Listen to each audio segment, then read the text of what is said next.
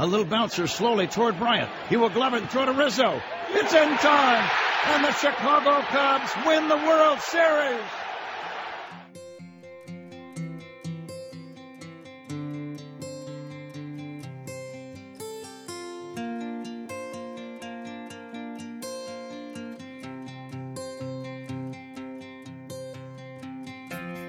I remember running home from school, turning on the TV to the Cubs game, sitting with my dad to watch his heroes. Welcome to the World Series Dreaming Chicago Cubs Dreamcast. Not affiliated with the actual Chicago Cubs, but just a bunch of guys who love the local nine and enjoy talking baseball and, of course, the 2016 World Series champion Cubs. Hello, this is Ken. I am Rice Cube on Twitter with World Series Dreaming, and with me is our compatriot, Mike, also known as Davinsky. How are you doing, Mike? I'm doing well, much better in the past 12 hours than earlier, but well overall. Yeah, you had a snow day on Friday, just like the rest of us, I presume. Yeah. So this is a nice treat in the middle of an unexpected 3-day weekend. Yeah. So, I think I wasn't anticipating, a snow day, but then, just pretty much right before I went home from school, the principal came on the loudspeaker and was like, yeah, we got a snow day tomorrow. I was like, okay, cool, I'm down with that. So I haven't done much in the past couple of days, but I'm glad you got to enjoy it too. And I want to give a quick shout out to our fearless leader, Anno Catulli, also known as Ben. His mother is currently in the hospital. She had a little ailment, and we want to send thoughts and prayers, if you feel like it, towards them. So thanks to you for stepping in, Mike. I know you've been harping on Twitter for a long time, and we'll get into that. But really appreciate you. Oh, no problem. It's certainly a topic I've had thoughts about. Yeah. Oh, by the way, you still have that draft in our archives. I don't know what it's about because I haven't looked into it yet. But were you thinking of finishing that at some point? I've been meaning to complete, and really that was just the first part of a mammoth project I started. Last February, so it's been a calendar year, I think, that I've been toiling on that off and on. Well, I mean, we're teachers, so we don't actually have time. So right. Yeah. Anyway, I guess we should get into the plan. So obviously, we got to talk about the big catch, which is Yu Darvish. Are the Cubs okay now that they secured said big fish? Do they need to add more? Maybe we can talk a little bit about what's been happening in baseball lately with the players union, the fact that there's essentially been a free agent freeze, talks of collusion, and basically like what we've been so mad about on Twitter all this time. So how's that for a plan, man? I love this plan. I'm excited to be a part of it. Let's do it. That sounds like a solid one. As the spring gave way to summer, past the ivy-colored dreams, toward the days that kept us yearning for tomorrow. So, hey, Yu Darvish. We pretty much anticipated that he would become a Cub ever since the off-season started because of how, we figured the New York Yankees and the Los Angeles Dodgers will want to get under luxury tax cap. The Cubs at this point are still nowhere near the $197 million threshold, so they're okay. And the fact is, like, Yu Darvish, man, that's... You got what I need, but you say he's just a friend. The best starter on the market, not named Jake Arrieta.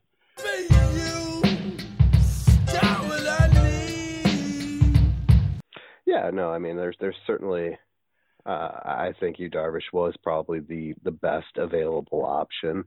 I'm not sure that was the plan at the start of the off season, but given how strange everything has turned out to be, The Cubs have landed a very good pitcher on a very team-friendly deal. $21 million per year for a potential top of the rotation starter is, well, quite frankly, a steal. Now there's always risk. Darvish, is just a couple years removed from Tommy John surgery, and so fear that the arm could blow up at any moment for a guy who makes a living, throwing a baseball is very real. But when healthy, he's been anywhere from very good to, great. So, just in terms of making the 2018 Cubs better, there's not really an argument to say that the roster hasn't taken a huge step forward today versus, 24 hours ago.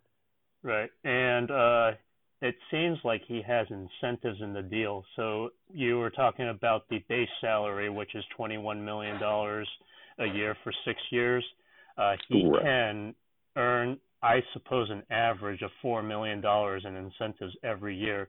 And we don't really know how it's broken down yet, but that's a sweet deal. I mean, he's basically being paid about what John Lester is being paid. And you thought at the beginning that he would get more, but because of the spending freeze and just teams being wacky this offseason, it turned out to really favor the Cubs after all.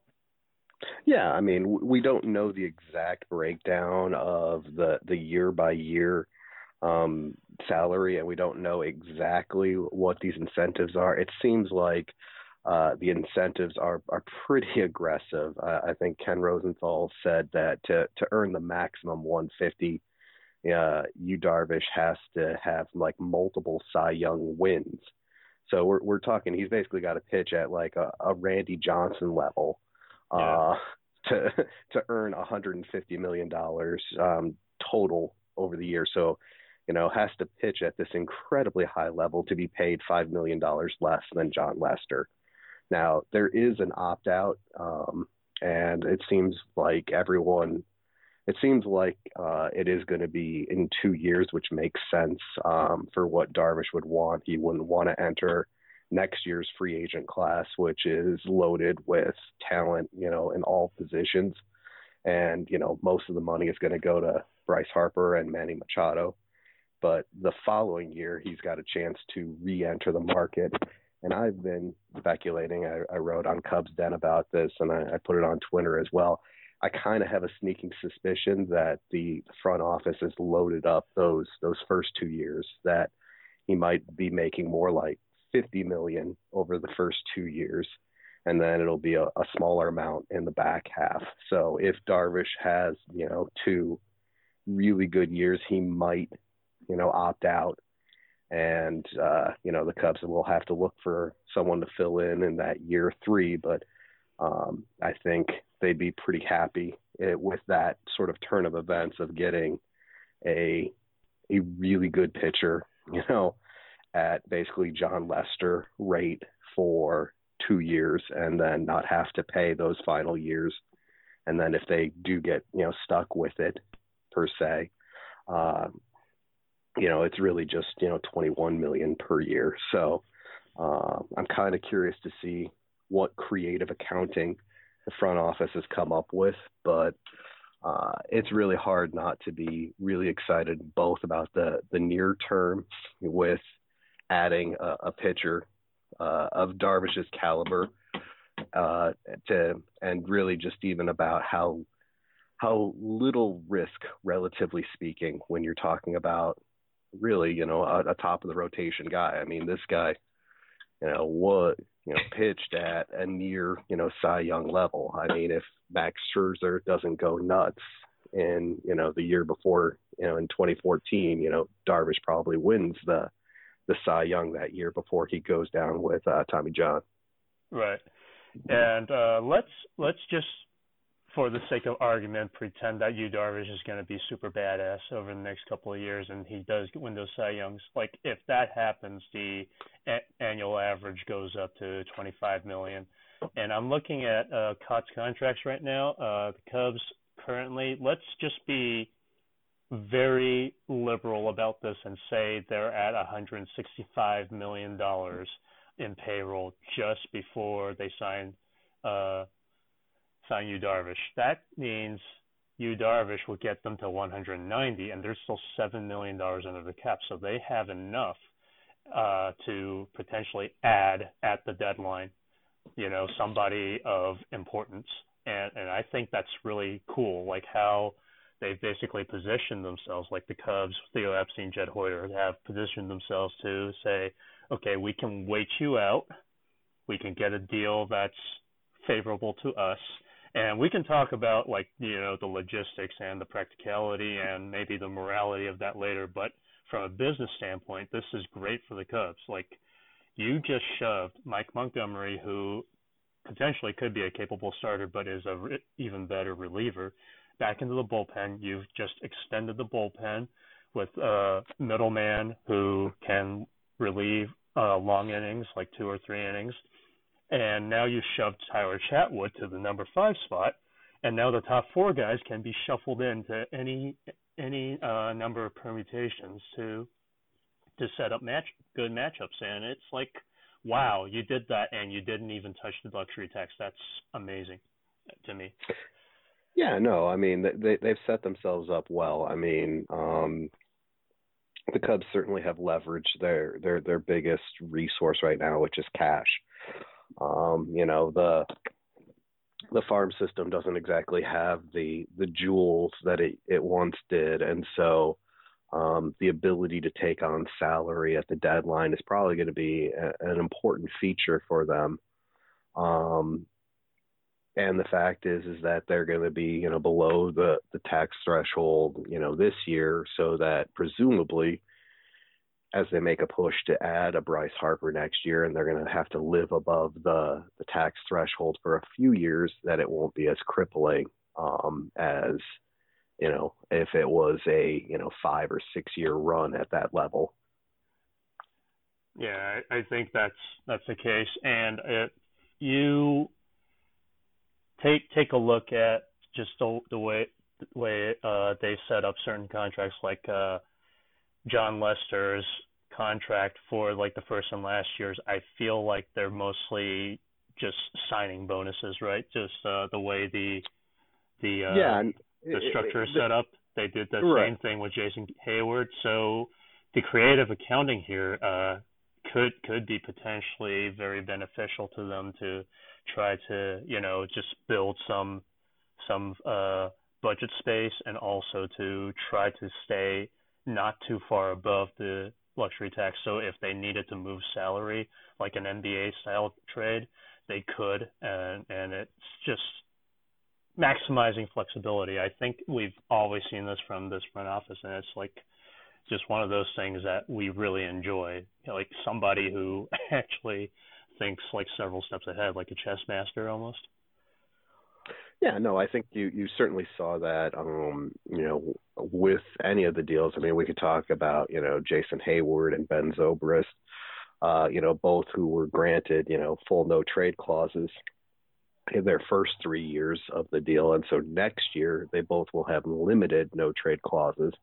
The average annual value of their deals will also, I should rephrase that, the amount that they're going to get paid next year is going to be, between the two of them, I think something like $5 million less than the average annual value of their deals are. So, the Cubs certainly have some opportunities for some NBA style trades where maybe they're giving up on guys. They're not expecting a lot back. Maybe they're even sending some money, but they can significantly lower their tax implications. And that's what I was kind of getting at with Darvish and the opt-out. I'm kind of curious if this deal was sort of front-loaded, like the Jason Hayward deal was, in front of the opt-out as sort of an incentive to sign on this fairly friendly deal for the team, and that by then moving it to a 6-year total commitment, that they're able to bring down that average annual value to give themselves that flexibility.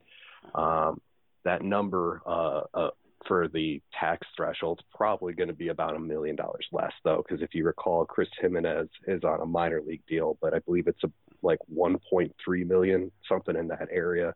Yeah. If he makes the major league roster, which with you, Darvish, now on the team, you kind of figure his spot and Victor Caratini going back to Iowa is kind of assured. So it's probably more like 10 million they got to work with this year. Yeah, that makes sense. And I was just thinking about the opt-out as well, because we saw this offseason that Masahiro Tanaka didn't opt out, and I feel like, he's saying all the right things in the media, but I feel like he and his agent kind of knew that something was going to be up with the CBA. And so he said, you know what, they're still going to pay me $60 million, and I'd be a fool not to take it. And so my feeling is, until the union and the MLB figure out what the heck's going on, that we can't count on anybody to opt out of anything.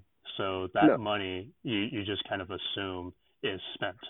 And so you can't get out from under that. But at the same time, if he's like super badass, like somebody's going to pay him, right? Right. Yeah. Well, I mean, I think it's a couple things. I think you are absolutely correct that the agents for Tanaka and Johnny Cueto were, absolutely right to advise their clients to stick around. I mean, Cueto wasn't much of a threat given the year he had, but Tanaka seemed like a case that would have made sense to join this class of pitchers and to try to get a longer term deal, but he came out way ahead. I think more the issue is that the Cubs, I think, offered an incentive here for Darvish in this sense. I think they are perfectly content, offering and having Darvish for that 6 years at a $21 million, per year rate. They can be a little creative in how, the payments work. And so, perhaps they're paying a little bit more of him up front. And so they can, negotiate, cash flow issues there. But it also gives Darvish, a reason to sign with them, as opposed to the Dodgers, who apparently were in the same ballpark with their offer. The Cubs were better by all the indications, but you have to wonder if for, this combination of when money comes, the opt out, no trade clause, if those sort of factors help push him in favor of the Cubs, who, reportedly we're going to have to do a little bit more than the Dodgers to get him to sign, because, he valued that familiarity so much. At least that's what we heard throughout the process. Right. Through the good times and the bad times, we stood beside you every day. Till now our dreams have gone unplayed. Let's take a look at the roster real quick, and I think at this time, if we consider that Chris Jimenez is probably going to be the backup catcher, then there is like nothing else for the Cubs to get, right? Except for maybe a bona fide closer, but that's basically what Brendan Morrow is right now. So it seems like the Cubs are done. No, I think absolutely the Cubs are done at this point. I mean, I think, perhaps some sort of trade, sort of falls into their lap. Maybe there is some sort of perfect move, involving trading some of the surplus, in quotation marks, young position players for, cost-controlled pitching. But I kind of think this is the roster that you're going to see, come, late March, I guess, this year in Miami. I think kind of your only question marks at this point is, are the Cubs going to carry 13 or 12 pitchers at the start? If they're carrying, 13, is it going to be Justin Grimm? Is it going to be, Dylan Maples? Is it going to be, Dario Alvarez? The list of various guys, Eddie Butler, who's out of options, as Justin Grimm is. So, who's going to be that last spot if, Tommy LaStella also has options, but, he seems fairly locked into his roster spot. But, I mean, I suppose they could carry, Caratini and do three catchers with, Wilson Contreras and Caratini's ability to sort of flex to corner infield spots and some outfield.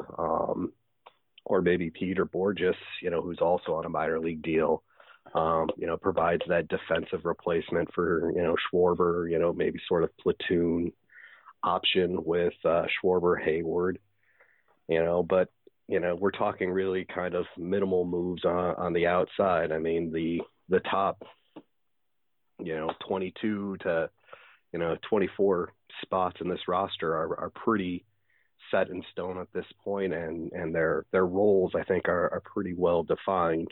Things change, injuries happen, but no, I mean, I think you have a very good idea of what the 2018 Cubs look like to start the year right now. Yeah, and I'm just looking at the roster right now, and it seems, well, we know that Yu Darvish's deal isn't official yet. He's pending a physical, and, they're frou-frou, brouhaha, press conference and whatnot. But once Darvish is signed officially, that is 40 men on the 40-man roster. And so the Cubs can't really claim anybody. Like, you talked about Eddie Butler and some other guys, they are out of options and they could potentially be claimed. But right now, that's it. I think transactionally, they can't really do anything else unless they designate someone for assignment, and I don't see anybody obvious that they would do that to right now. So yeah. I mean, the one thing is you got Drew Smiley on the roster right now. So you can't do anything now, but prior to opening days to get Jimenez on the roster, there you can 60-day DL him, right, to open up so you're not going to have to do anything there, but yeah, it's probably going to be, trying to sneak Eddie Butler or, Justin Grimm, through waivers, if they see anyone they like, because there really isn't any surplus on the position player side. I mean, they literally have two. I mean, I guess Mark Zagunis might be the one guy you might see on the position player side that they could conceivably sacrifice at this point, because they have two catchers, just four, full outfielders and 8 infielders on the 40-man roster. So it's pretty tight right now. Yeah, and a few of said infielders can pretty much play, outfield, like Chris Bryant could reasonably stand in all 3 spots and not look foolish. Ben Zobrist can play the corners. And, like, if you really need to, Javi could probably play left field. So, you don't really need that backup outfielder. So, right. Yeah, I'll say, yeah. You got Ian Happ in there who can play all 3 spots. I mean, I'd say Javi probably could play center if you really wanted him to, but given how strong he is up the middle, in the infield there, it would seem more likely to move anyone else out there. So, yeah. I mean, they certainly have a lot of coverage in the players that they have, but 14 position players in total doesn't leave a lot of room. So it does seem like Eddie Butler is probably the first one to go, and then Justin Grimm is barely hanging on to that spot right now. Yeah. But then again, I guess, I mean, you got some other guys like Luke Farrell and Corey Mazzoni, some of those, the depth that they've got in AAA, but it's a good problem to have, having too many good players on the roster. So probably look at Arizona Phil's list to see which one of those have options, because they could use a taxi squad, right? Like who other than Maples has options right now? I don't think Grimm has an option anymore, does he? No. Grimm and Butler are the 2 guys without options. Your taxi squad guys, Dario Alvarez, they signed. He's got an option left. They've got, some of the guys who were just added, and, Adbert El-Zolay, probably mispronounced that, butchered that one, but Oscar De La Cruz, were just added. They've got Luke Farrell, Alec Mills, trying to think who. But those two were added to protect them from the Rule 5. I don't think they're coming up anytime soon, so you don't need to worry too much about them, right? Yeah, but I mean, but Adbert there got up to Double-A, so he's threatening at this point. He could potentially be there. De La Cruz is farther away, is unlikely to make an impact, but there are, the main guys is probably, Alvarez, Mills, and Farrell. Those are probably your taxi squad guys, along with Maples, of course. Maples is probably the first option at this point in time. The beauty and the history in this cathedral, the sky so blue against the grass so green, like time stood still forever. So I think one thing that you had brought up, and I saw several other people bring it up, I thought about it in passing, is just the start of spring training when pitchers and catchers report for the Cubs is on Valentine's Day. That's basically a soft deadline for signing somebody important to try to introduce them to new coaching system and to get them acclimated to said system. So the fact that the Cubs were able to do this a few days before spring training essentially starts is very good. And I thought maybe you wanted to expound on that. Yeah, I mean, it's a point that I was raising in terms of, why the Cubs shouldn't just be willing to, drag this thing out into March. Yu Darvish, got blown up in the World Series, and the report was that was due to him tipping his pitches. The Cubs have spent, most of this offseason building up an incredible coaching staff, whether it's the new pitching coach, Jim Hickey, the assistant, special assistant to the GM in Jim Benedict, who was a huge, hire from the Marlins, and the existing guys, Borzillo and drawing a blank on the other name, I guess, Lester Strode in the bullpen, but you've got really first-rate coaches, and, Darvish has something to work on. Getting him the most time to work with those guys, that has value. I mean, it's not something, that, you throw whatever amount of money, at him to get it done. It's, you don't go to the 7-year, $175 million that he reportedly was asking for at the beginning of the off season, but it is worth something to get him that time. Also, I think, we too often, think of these guys as being robots and, just that, they're going to be able to go out and produce no matter what. We saw, firsthand last year with Justin Wilson, how, getting thrown into a new environment, how that can affect guys. Mike Montgomery struggled when he first got here.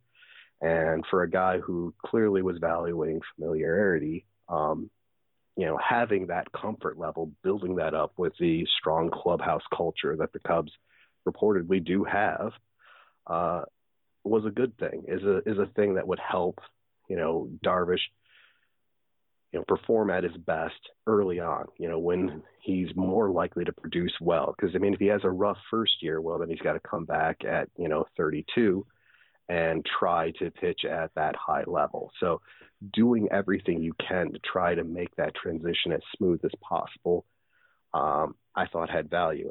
And the Cubs front office valued it because, all indications were that the Cubs were well short of a 6-year offer. We heard rumors of 4- and 5-year deals. We'll probably never know exactly where they were at, but to get the deal done, they went to 6. And, the fact that deadline, that soft deadline was fast approaching, I think played a part in it. We may, like I said, we may never know exactly the timing of this, but To a degree, I think the Cubs did blink a little bit here. Yeah. And I think part of this is, like, I think both Theo and Jed Hoyer talked about this, is when guys like Justin Wilson came over, and he was really good for Detroit, and suddenly he sucked, and that's part of the reason why they had to part ways with Chris Bosio. They had to restructure their pitching philosophy to figure out, like, how do we onboard a pitcher better, and maybe this is part of it. I don't really know. Like, we aren't in the know. We're not the media. We're not in the front office. But my thought is that at some point, if you're investing that much money in a guy, you should probably try to get him in as soon as possible and onboard him the right way. And maybe this is a test case. Maybe we'll find out in the spring when Justin Wilson remembers how to throw a strike and Yu Darvish stops taking his pitches. But yeah, that's something that's definitely on the mind, you know, like why did Jose Quintana, like, ultimately he pitched really well, but there were a few starts where he just really stunk up the joint, right? Yeah, no. The Chris Bosio thing is interesting, and the whole onboarding comment there, did stand out, and I do think Justin Wilson played a factor in Chris Bosio not being here anymore. On the one hand, we should mention it's not that Chris Bosio is a bad pitching coach. I mean, the fact that he was out of work for a very short time, I think indicates how he's thought of in the game. But there were clearly some conflicts here, and I think when they were making those comments, the case of Adam Warren came to mind here, where the Cubs made a move to get him, thought very highly of him, couldn't perform here, and then goes back to New York and is suddenly the pitcher that he was, that they thought they were getting. So trying to get a guy and get him comfortable here, I mean, that's really important. And this clubhouse stuff, we, I think, on the numbers, the stat saber side, we went a little far 10 years ago saying that it was completely meaningless. It's not, the Cubs clubhouse culture isn't going to win them 100, 110 games. It's going to be the talent, but it is a positive. It is something that helps. Mm-hmm. And, having Darvish here now, I think that had value. Again, I mean, I think the way that this played out, given the limited information available to us, not in the know, those of us without sources, I think it shows that. Through the good times and the bad times, we stood beside you every day. Till now our dreams have gone unclaimed. I think we can segue now to something that's been going on for the past few months, which is why we've been so frustrated and now we're so relieved that Yu Darvish finally signed. Like, what's going on with the way front offices are operating? A lot of teams seem to basically be okay with the idea of tanking, the idea of, okay, let's pocket all this money and wait out the free agents and not give them the money that's what used to be flowing like a chocolate river, basically. So what's going on? Is there really a collusive element here, or is it just like the market self-correcting? And who is to blame here? That's a really loaded question. Yeah, it is a very loaded question. I've got a loaded answer, but I'll work my way towards it.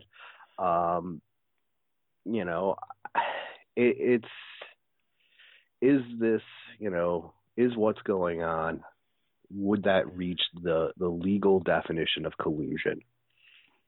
I don't know. I'm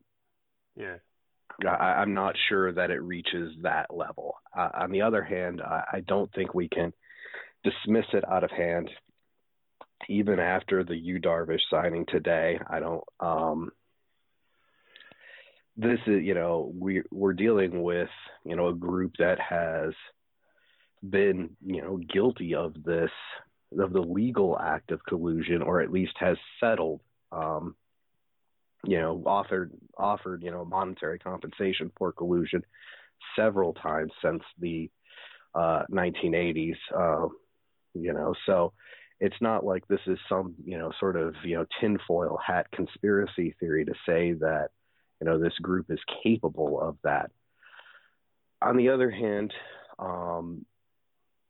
it's really hard to figure out what is going on. I mean, people offer all sorts of, reasonable sounding explanations for why this is happening. They, the new penalties for exceeding the luxury tax threshold are more stiff. There is, there are penalties in terms of draft position. There are penalties in terms of, international amateur signings now that didn't exist in the last CBA. You do have two teams who were among the highest spenders who are in the final year of a multi-year plan on both their parts to get under the luxury tax threshold to reset their penalties. Tanking as an effective strategy, has taken over the game, where you've got probably, less than half the teams in baseball truly trying to win next year, which is a remarkable number.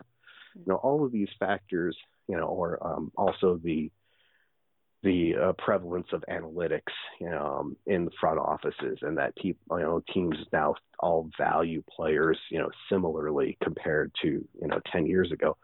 All these things, sound reasonable. It's just very convenient. Yeah, it's just very amazing to me just how consistent, all of these teams have been acting where it's been short-term deals have been, what has been favored. I mean, Lorenzo Cain and Yu Darvish are the only two players to get more than a 3-year deal. Right. Yu Darvish is the only player to get more than $100 million. Lorenzo Cain's really the only guy who's, of the bigger names that have signed, who've truly gotten the deal that we thought they would. I mean, Wade Davis, set the record for, relievers, relievers, but he had to settle for a 3-year deal to get that, as opposed to getting 4. Yeah. So the actual total amount that he got was less than, I think, what most people were expecting him to get. So, it's he didn't even get the Melanson deal, or like the two others, like Aroldis Chapman. Well, yeah, and who else was it? Kenley Jansen. Yeah, they got 5-year deals, so that was kind of crazy.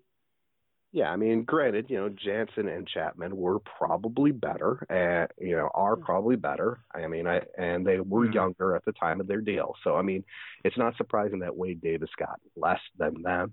It's just the degree to which he got less, I think, is surprising. And so, if it's not legal collusion,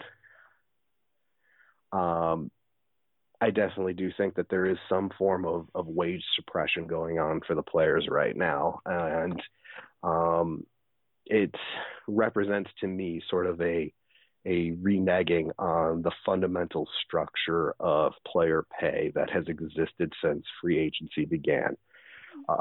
The players and owners have been working under the same structure ever since free agency began, which is that we're not going to pay as owners and as teams. We're not going to pay, potential. We are going to pay based on production. You need to go out and prove yourself. Arbitration is the one part of, player pay that's, codified into the CBA, and that is specifically judged based on your production the previous year. It's not based on what we think you're going to do next year. It's what did you produce the year before. Mm-hmm. And so players and owners have been negotiating, deals, whether right or wrong. They've been negotiating deals from that same structure that we're not going to pay potential. And that's why, you saw owners push, and Jerry Reinsdorf very famously, had this philosophical opposition to not paying, unproven draft talent, paying amateurs. And he is the one who really fought hard for this hard slotting system within the draft because, he didn't want to pay for potential. Once you make the major leagues, you have to play, 6 full seasons for a major league team before you can even test free agency.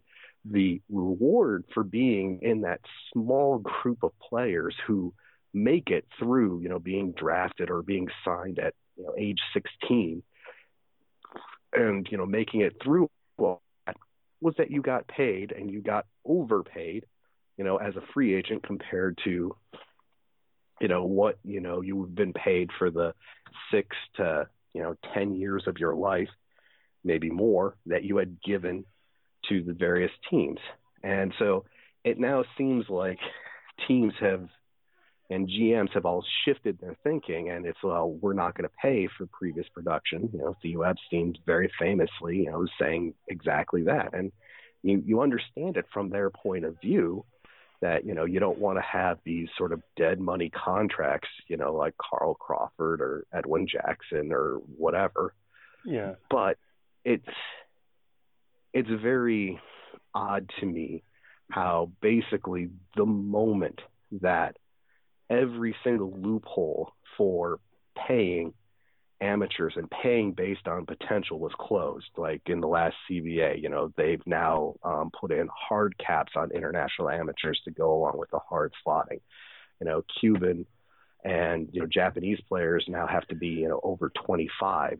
So that's why Ohtani only got 2 million when if he had been on the open market, who knows what kind of crazy deal he would have gotten. Right. The moment that all of those are closed, now teams are all of a sudden consistently not paying based on previous production. Yeah, you could argue that Yu Darvish is underpaid right now for his contract because we expected him to almost touch like 180, maybe even $200 million. That's what Jake Arrieta is trying to look for now.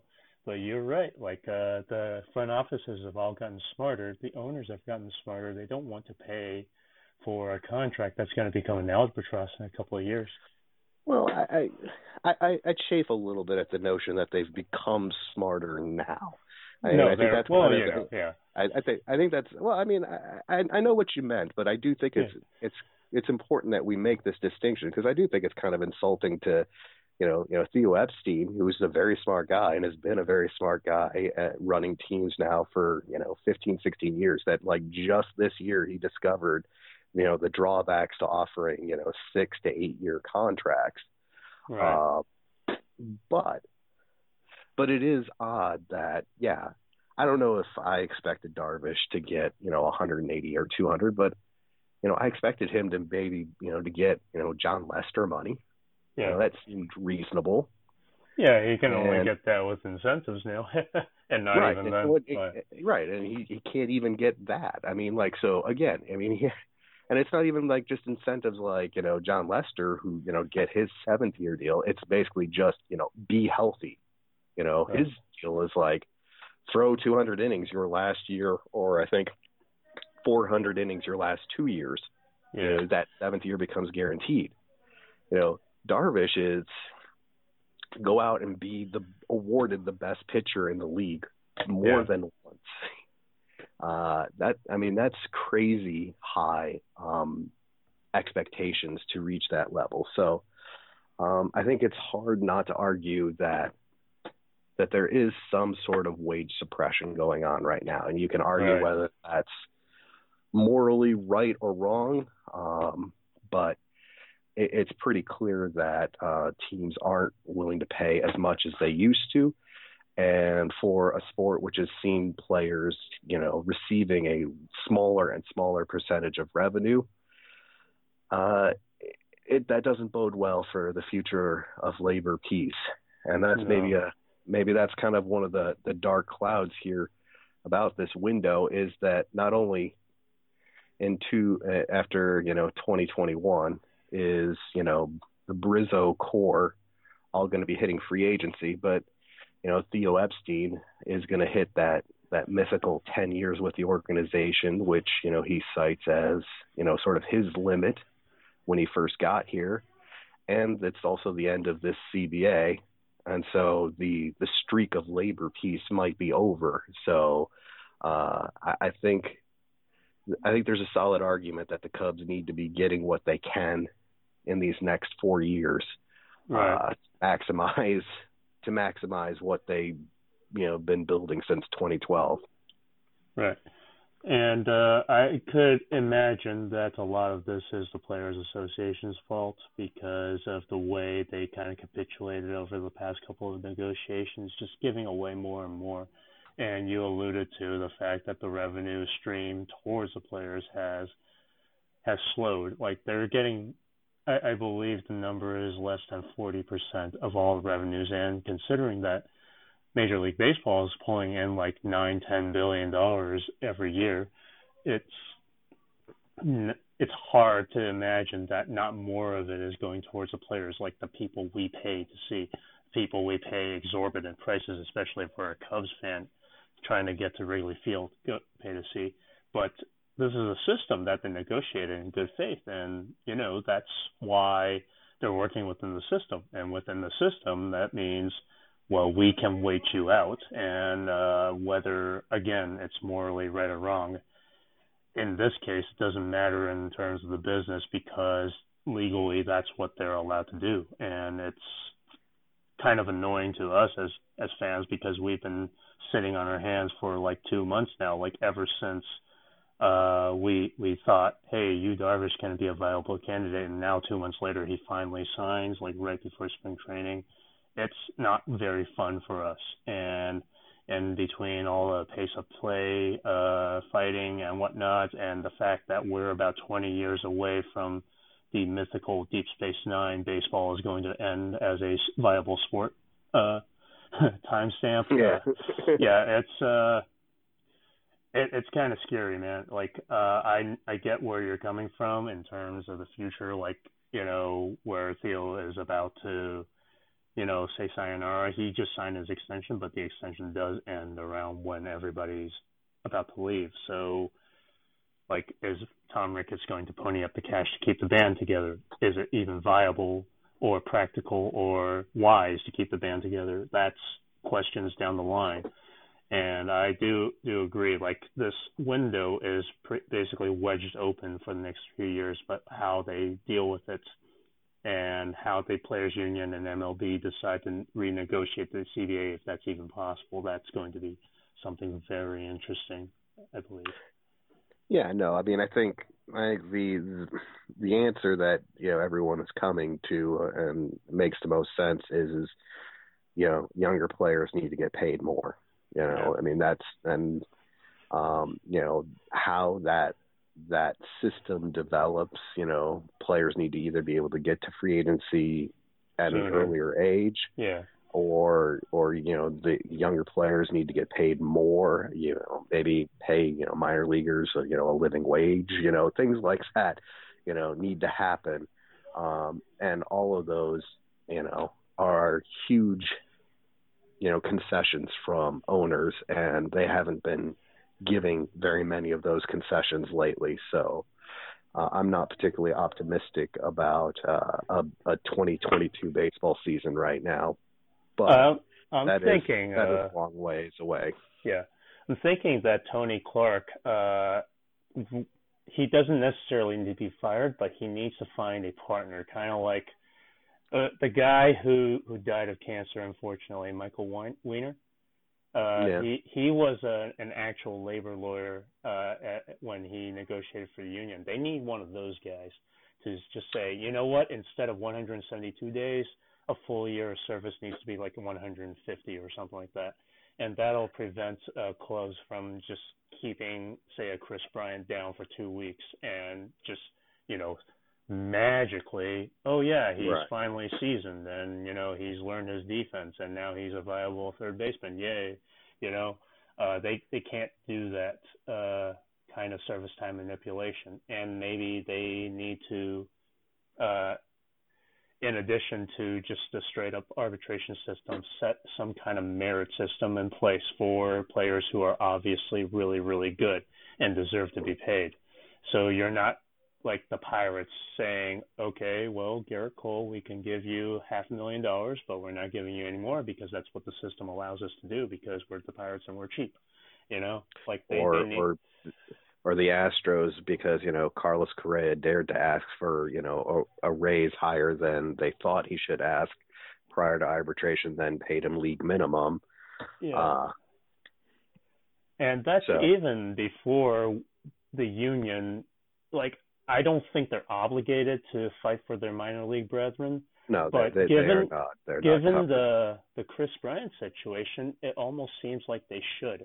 Well, the deal is with the Chris Bryant deal. I mean, it's Chris Bryant and Maikel Franco both had a grievance filed on their behalf. These grievances, we typically don't, you know, hear the settlement, whether, you know, which way it was figured or if it's even been heard. But yeah, they both, Chris Bryant and, you know, Maikel Franco, they had a grievance because they both ended up. You know, Bryant was 1 day short and Franco was 2 days short.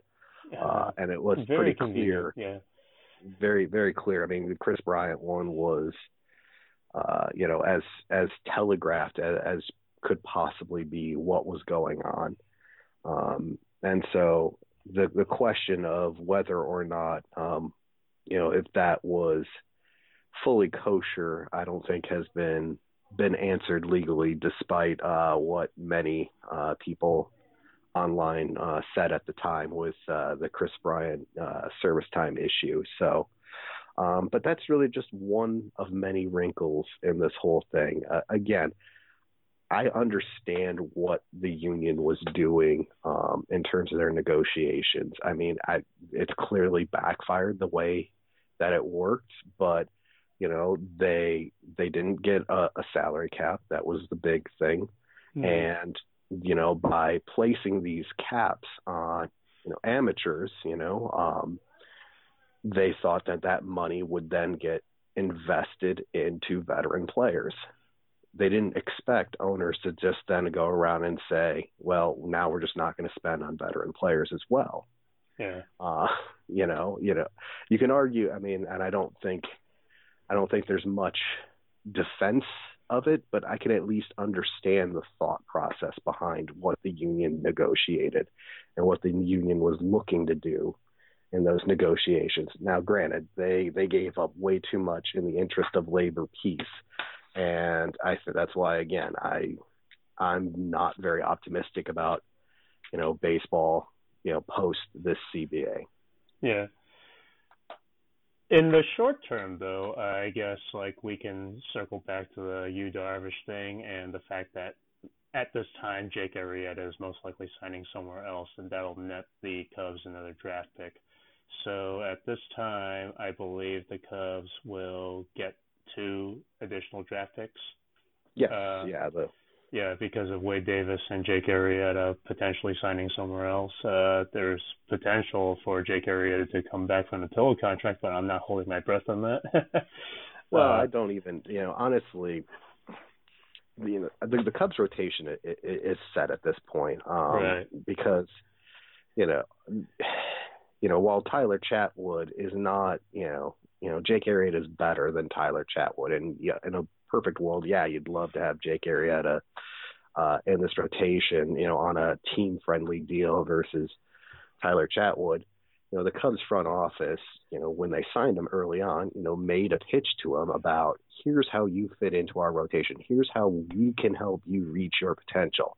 Yeah. And if before he even throws a regular season pitch, he's moved to the bullpen, that's going to cause issues. And so, and, you know, while we can say, you know, these things like, well, you know, the front office needs to be flexible and, you know, you can't promise players these things, that stuff does matter. I mean, the fact that, you know, the Cubs front office, you know, did what it did for Jason Hamill by not picking up his option and letting him be a free agent, you know, doing those goodwill gestures and living up to your word, that holds weight. And because the opposite, is what happened to the Houston Astros, which, no player, prior to Justin Verlander last year, they were trying to trade for all these guys with no trade clauses, and they kept getting turned down. No one wanted to go there because the players didn't they didn't like the way that they were being treated by that front office. So it's something that matters. Yeah, the positive word of mouth is probably why you, Darvish, ultimately chose it, and, Chris Jimenez probably. Is it Jimenez or Jimenez? I don't know. I'm not sure. I talked honest. about that with Andy last week, and I'll look it up later. But, based on the draft picks, even if they were to tank the luxury tax next year, I think the international signing period, their bonuses are set by league record, and their penalties reset this year. So now this is a chance for the Cubs to reload with more slot money in the draft and more international draft money. And I was going to say, if I recall correctly, it did change a little bit. Not only is the draft, the international amateur pool is now set, I believe it now is based on whether you received revenue sharing or whether you didn't pay the luxury tax. Like if you paid the luxury tax, then it's the lowest level. Yeah. If you received revenue sharing, it's the highest. And then there's a middle level that's, if you don't fall into either of those categories. And of course you do lose some of that money if you sign any free agent that is tied to, compensation. That's an additional penalty. So, but they do have the ability now to offer more than, I think, the $300,000 that they were limited to the last 2 years. So they have opportunity now to go out and get, some guys at the top of the international amateur market. Yeah. Oh, I did look it up. It's Jimenez. It is Jimenez? All right. It is. Well, Soft G. He actually came from Gilroy, which is around where my wife and I were from. So Gilroy, California. I'm just going to... so I get to sound like an idiot for not remembering or no. It's one of those things that nobody really remembers. But out of respect for this guy who helped recruit you, definitely. Definitely. I'm not gonna. I definitely did not want to insult 2018's David Ross. So it's gonna be awesome, man. So I guess we have a roster. We got 3 days to spring training, and it's going to be interesting to see what happens with the new pace of play negotiations and whether Rob Manfred really shoehorns in that pitch clock and all that stuff, because I don't know how amicable these negotiations are going to be. So that's the next few things to watch, because I think just before the first Cactus League and Grapefruit League games, it's going to happen, and like one way or the other. Like, is it going to be the commissioner's, mandate, or is it going to be a compromise? That's the first stage, and then over the next few years, it's like, how are we going to make sure more money is funneled towards the young players that you actually do want to pay for the production, but not really because owners are cheap. Yeah. Yeah, no, it's there's certainly a lot of things that are going on. Ultimately, it's nice though that we have a full roster. We have a talented roster.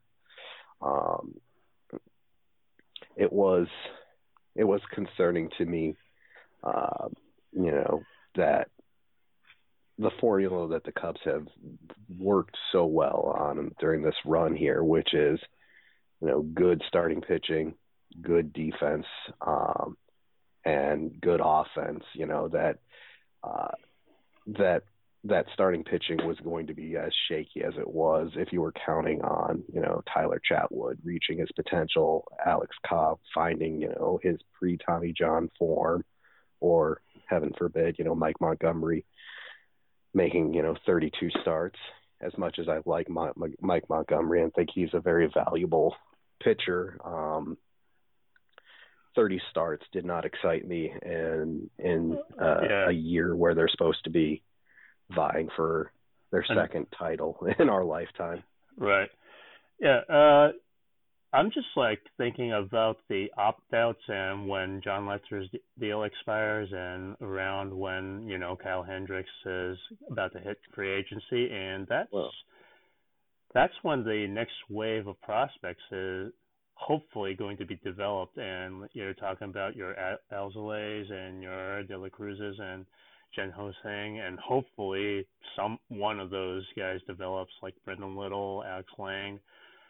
There's names in there. You just hope that they're able to fill those shoes when the time comes. But again, like that is predicated on whether there is a 2022 baseball season or if it starts on time. Yeah, it's fun to think about, but it's also scary. Well, I mean, prior to you, Darvish, the 4 pitchers that the Cubs have signed, their deals all come up at exactly the same time. They're all free agents after the 2020 season. Yep. So you're looking at having to reload your rotation almost completely in that final year of the window. And to me, it seems like, and it's this has been the plan from I think the very beginning, which is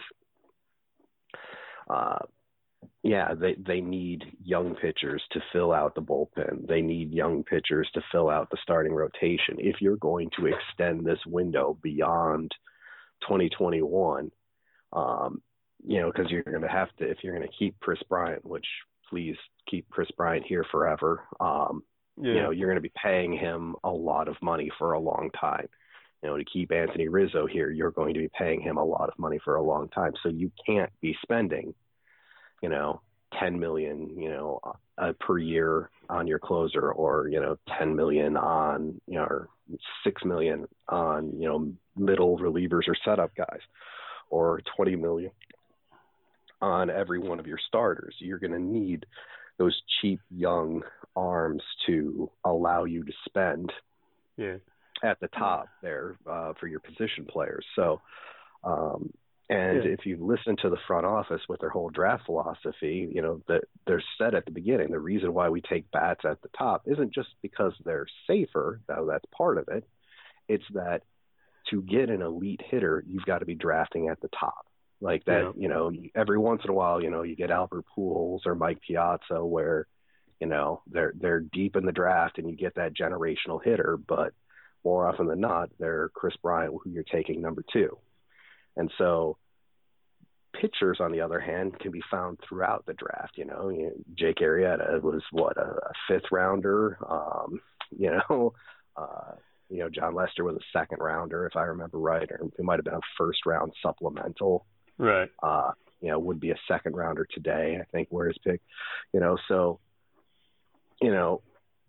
I think this has always been the plan here is that, you develop that core of position players, and then as, your draft position slides while you're doing well, now you start taking more pitchers and you have to hit on those, and you have to get some of those guys, to develop and to fill in those roles. And so to me, that was part of my argument about signing Yu Darvish now is that,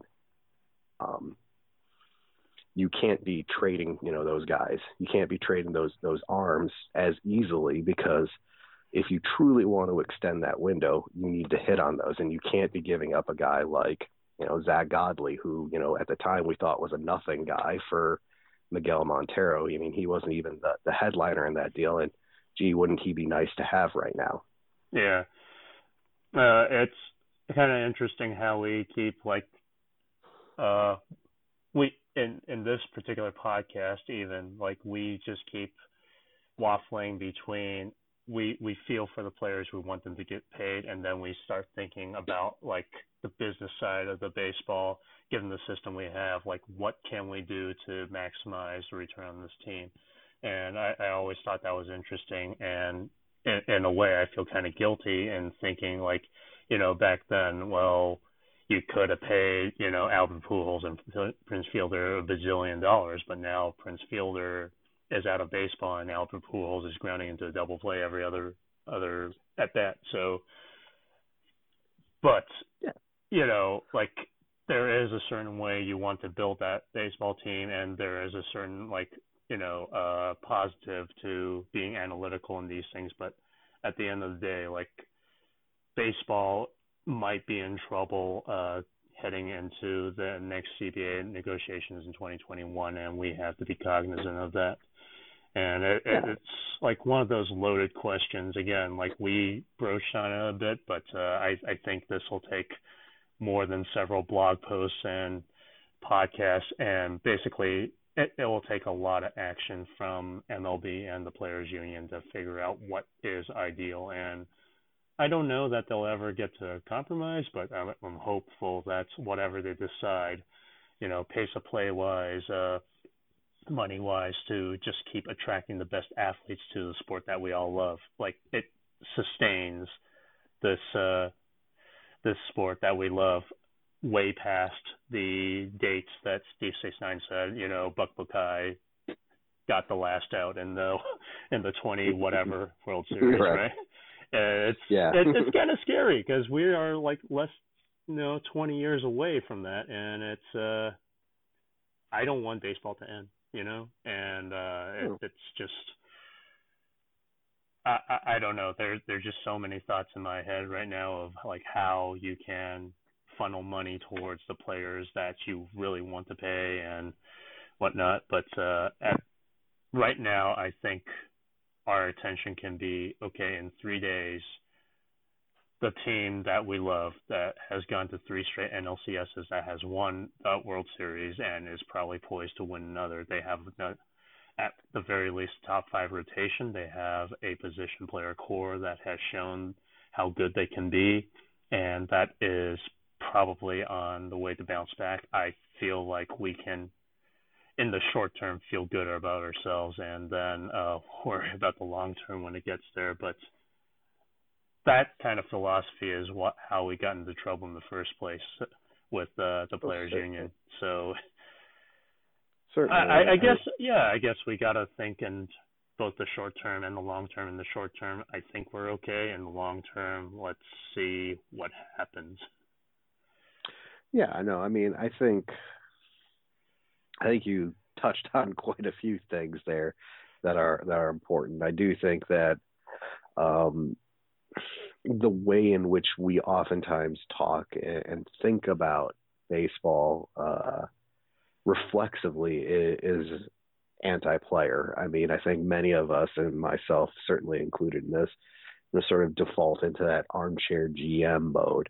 And so, yeah, I mean, I just was talking about it, how, they need those cheap, underpaid years for pitchers in order to extend this window beyond 2021. And so it's really easy for us to get into this. I mean, we talk about good and bad contracts, and what we mean is, team friendly, which, by extension means, less than friendly to the players.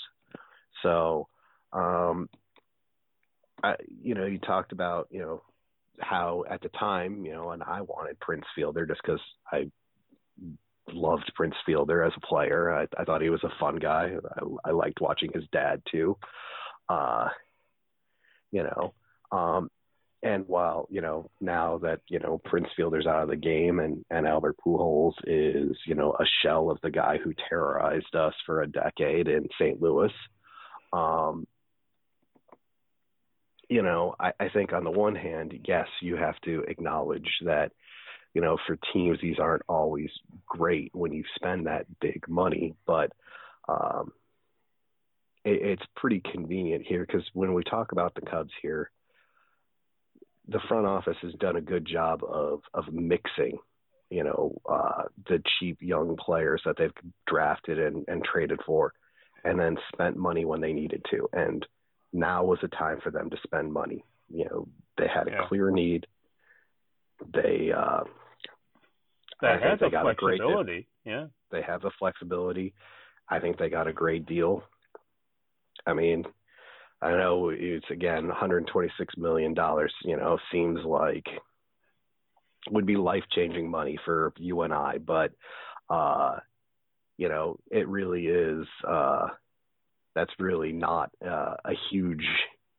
that's not really a huge amount of money in terms of baseball. So, I think what the Cubs have done and what I've been most pleased about is the front office's willingness to go for the kill, to push the chips, basically not all in, because you don't want to use them all at this point, but they've moved enough and they've made good bets here. I mean, whether that was the Chapman trade, I think the trade for Jose Quintana is good. I think this Yu Darvish move is good. So I've been really happy with what they've done in terms of baseball decisions. The morality stuff, it gets a little dicey. Right. Will you answer all our hopes and prayers? And as you raise that flag forever, only you can lay. Before we head out for the night, do you have any plans to come to a game at Wrigley anytime soon, like for the next year? I actually did make it to Wrigley last year for like the first time. I think the last time I had been to Wrigley was 2008. Wow. So yeah, I broke my streak last year. I actually ended up going to Miller Park for the first time. I went in that last series between the Cubs and Brewers up at Miller Park, and so that was fun.